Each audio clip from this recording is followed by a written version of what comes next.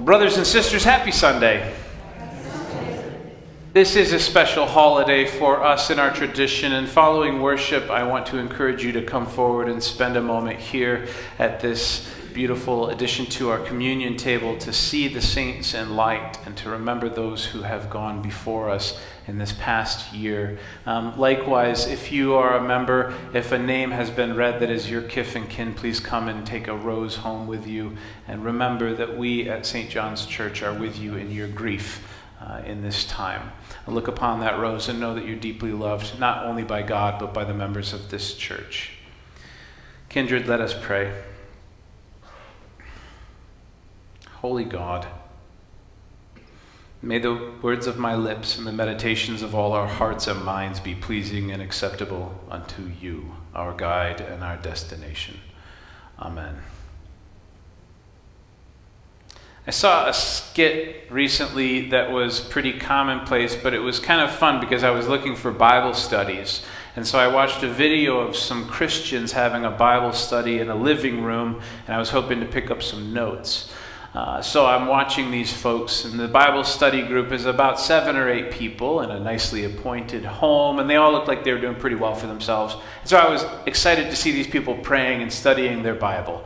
It's always beautiful to see Christians studying the Bible together. And they got to the moment where they would pray, and the pastor was there in the living room with them, and they're all praying together, and they're asking God to show up in their lives in a very real and tangible way. And they're doing the really dangerous thing. They're asking God for a sign. I don't do that. I get enough of them. But they were asking God to send them a sign and tell them what they needed to do. And suddenly the heavens parted there in that living room, and a light shone down upon them, and the voice of God Almighty in heaven spoke. And God said to them, "You know what is good. Sell all of your possessions and give alms to the poor. Give away that which you own for those who are in need, and follow me." And they all started to sweat. And then the pastor jumped up and said, "This house is haunted." And they all ran out because they didn't want to give up their stuff. They'd asked for a sign from God, and God spoke from the Bible and said, "You got to do what Jesus says." And they said, "I would rather do anything else." And they decided God was a ghost because they didn't want to make that sacrifice. I think I probably would do the same thing. So I'm very careful with what I ask God to show me. But I know that it takes a lot of courage to make real sacrifice. It's a word that we use pretty frequently in the church and in our culture, but I don't know that we think over much about what it means. Jesus is using the Pharisees and the powerful leaders of the church as a foil. This week, he's probably exaggerating their behavior, but in a way that would make sense to his listeners. He's talking about the pastors of the big churches and the powerful preachers and teachers of his age, and he says, they love to show off and, make themselves look important. And if that weren't enough, they pile up burdens on other people's shoulders. They tell them how they ought to behave, and then they don't do it themselves. They don't lift even a finger, he says, to do the things they ask other people to do. But as for you, you're not going to have to worry about that. You're simply going to humble yourselves and do that which is necessary without expecting to have the head seat at the table or be celebrated or written about in the newspapers. I think about this tension between sacrifice and humility. I don't think that there is anything particularly immoral about being recognized for the sacrifices that you've made on behalf of your community. There was a big debate in the church. I think we've put it to bed now, but it was very fashionable in the 1990s and in the 2000s that when somebody gave a gift to the church, they donated some money upon their departure from this world, that we would not put a brass plaque up on the church with their name on it. I remember hearing in seminary that our churches are covered in brass plaques. We've got to get away from that. People should just be a cheerful giver. I don't buy into that. I derive a great deal of joy from walking through the church and reading the names etched into the stained glass windows and seeing the little plaques put on the furniture and the pews, and even reading names in the front of a pew Bible. That's meaningful for me. It connects me to the ancestors. It connects me to the people who went before us and helped build this church. And frankly, I don't believe that most people want their name put on a building so that they can be celebrated after they die. I think that most people want that so that they can live as an example for the people who will come after them. So if you want to give some big, huge gift to the church when you die, I'm fine with that, really. It's totally okay. We'll name something cool after you, I promise. But I think that there is a tension between the work that we do out of a sense of obligation to God and our fealty and devotion to God, and that which we do in order to heap praise upon ourselves. And I don't think that there's ever been a time in human history where it's easier to purport to care about something and then not actually have to do anything to support that cause. I'm going to start with the most controversial one because it's at the top of my mind. But I've never seen in my life so much ink spilled over the issue of abortion in the United States of America. I grew up after Roe versus Wade had been established law. I watched Supreme Court justices all sit dutifully in front of the Senate for their appointment hearings. All of them asked about their opinion on Roe versus Wade, and each of them, whether they were conservative, progressive, appointed by a Democrat or Republican, all of them said together, Roe versus Wade is established law. And so we didn't really think about it very much until it was overturned. And now we're back to having to think about it.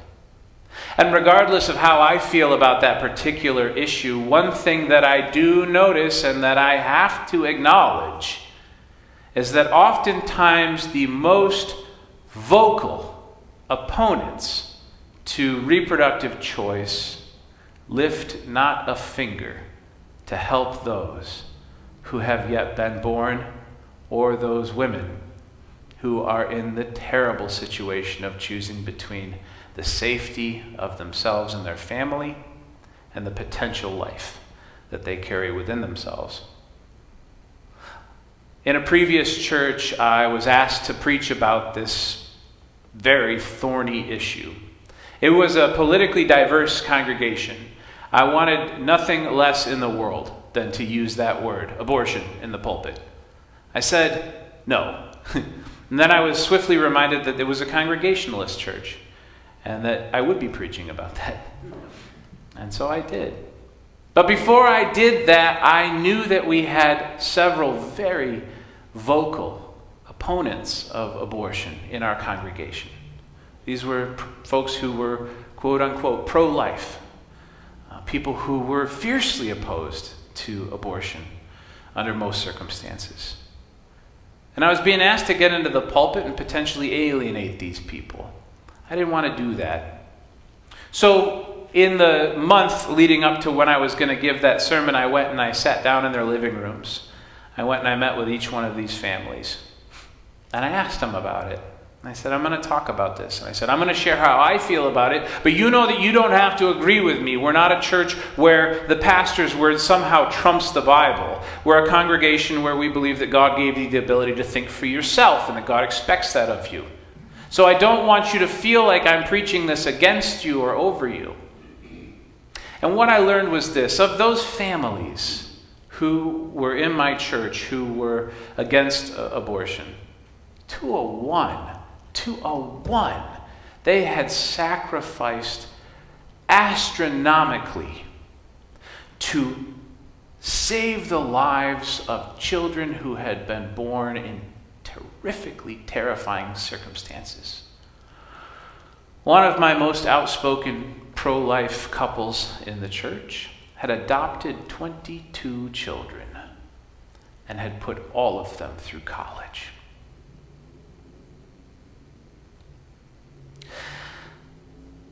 That is sacrifice. That's putting your money where your mouth is, to put it that way. And I think for them to have done that and to preach what they preached, I think it carried water for me. And it gave me something to really think about. But I know that most people in America who advocate on behalf of this very nebulous group of people called the unborn, for them it is not a very costly kind of advocacy. Because the unborn don't ask very much of us at all. If we're going to fight for the supposed rights of the unborn, we don't have to really pay any money. We don't have to feed anybody. We might go to a rally or something if we've got time on a Saturday or a Sunday afternoon. But beyond that, it's simply about vocalizing a particular belief. I think about that a lot. Because to advocate for other supposed marginalized populations, say children born into abject poverty, it isn't enough to simply advocate for them. We've got to lift that burden. We've got to pay money. We've got to find sacrificial ways of housing their parents, the people who are caring for them. That's hard work. Likewise, I often think about veterans in the United States of America. As a child of a combat veteran, I think about his life, my father's life, and his father's life, and the trials that they faced when they came home. And I think about how it is an issue that seems to bridge the partisan divide, something that both Democrats and Republicans will pay lip service to when the time comes. But then I think about the actual sacrifice, the actual work that is required to care for that population.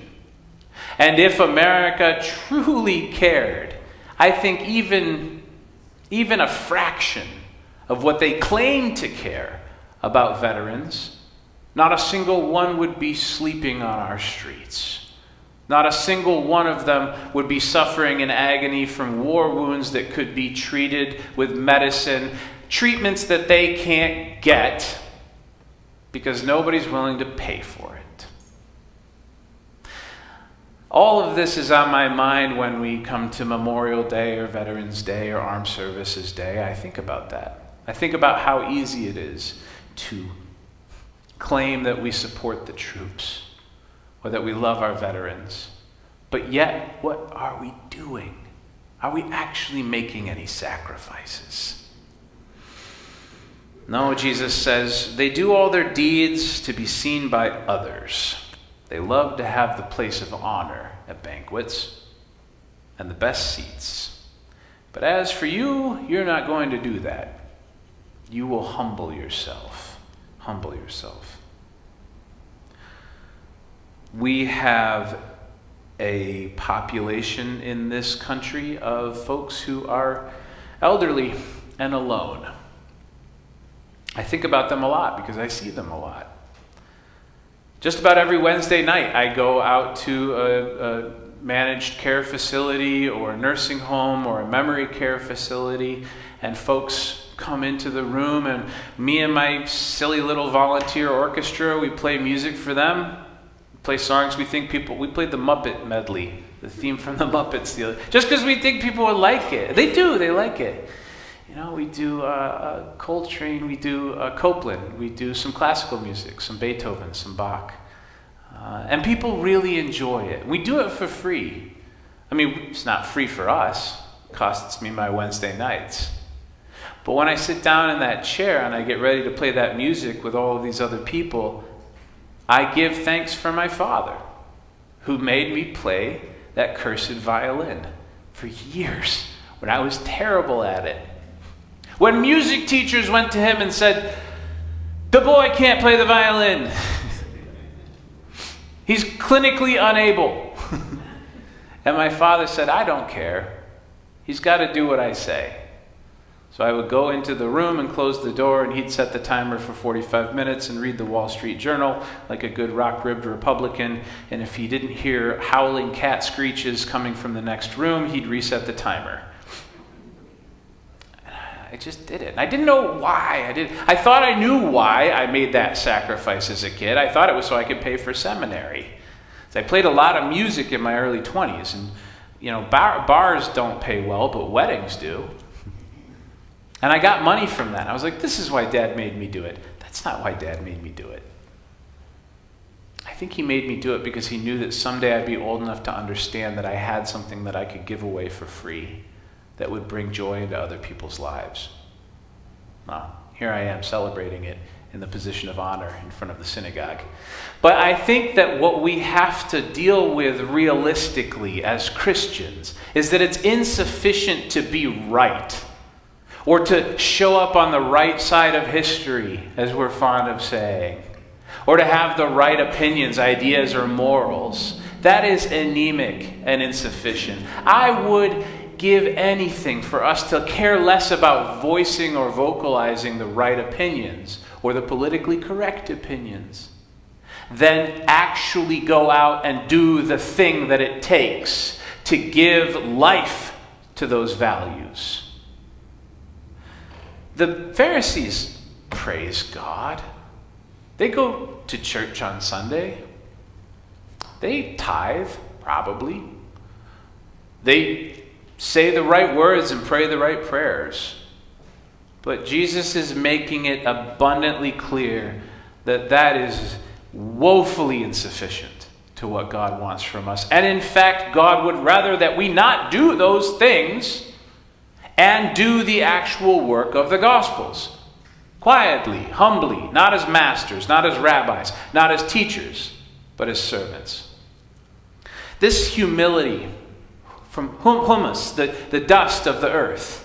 To eat dust is to be humble, is to feed on the dust of the earth. Humility is to first go and do that which God is asking you to do at whatever cost. And then be an evangelist for those causes and those things. Costly sacrifice. There are so many lonely people in our community who want nothing more than to be present with another human being. We're not at odds with being with other people. How many of us have spent a tired hour on a Saturday afternoon scrolling on our phones or looking at social media, basking in the sort of simulated presence of other human beings? I think there's very little difference between doing that and sitting in a chair in somebody's living room who hasn't talked with another person for a week. It doesn't take much effort to show up and do that. It doesn't cost you anything more than the gasoline that it takes to drive. It simply takes your willingness to sacrifice a bit of your time. The humility to take the gifts that you have and place them into the employment and service of individuals who cannot pay you back is the path of Christian discipleship. And if you need somebody else to see you doing good deeds, to validate you or make you feel good about having done those things, I'll give you two audiences. First, the saints who have gone before us. When I passed my first ordination interview at the age of 24 or 25, a gentleman passed me a note following that difficult meeting that said simply, "Nathan, your father Rusty is looking down on you right now and he is beaming with pride." I think about that every time I sit down and I play my violin in that silly little orchestra for people who really need a bit of music in their lives. I think about what he would want me to do. Does it bring him a measure of comfort and pride to know that his investment, those 45-minute sessions that he spent listening to his poor, woefully inept son practice the violin? And if that isn't sufficient, know that God sees the work that you do and is pleased. Because if God's pleasure at your sacrifice isn't sufficient, I don't know what to say to help you. I don't know how to give you what you need. To know that if you choose today or tomorrow or someday a month from now to set aside time, money, talents, whatever you have to do something in service to those who cannot repay you, to know that God is delighted and proud of you. If that's not enough, I don't know what to say. So our humility cannot be based on simply proclaiming that which we believe is true. Even if we do it to the powers and principalities, even if we do it all day long, march in the streets if you want, sign petitions. Been doing it for years. But rather we have to sacrifice. We have to do something painful that we would rather not do in order to make that commitment real on our journey of discipleship. That's what humility is. Humility, it's not even enough to say I was wrong. I will show you. I will demonstrate to you. I will sacrifice to make my commitments real in the world. I think that our ability to humble ourselves is a key indicator of our maturity and our discipleship. But the other thing that this does, sacrificial giving, giving our money, time, whatever we have, whatever we don't have, giving until it hurts, I think that this also demonstrates our faith in God. For if we believe what this says is true, we can know beyond a reasonable doubt that God will provide for us, that everything is going to work out, that everything will be well, that we don't need to worry, we don't need to fear about what we'll eat or what we'll wear, but that God will take care of us. And so giving that which we don't think we can afford to give, is a way to prove to God that we trust God and that we are honest in our convictions. To demonstrate to God beyond a shadow of a doubt that, well, our faith is in you, Lord. Now show us your faithfulness. I think that gives God joy.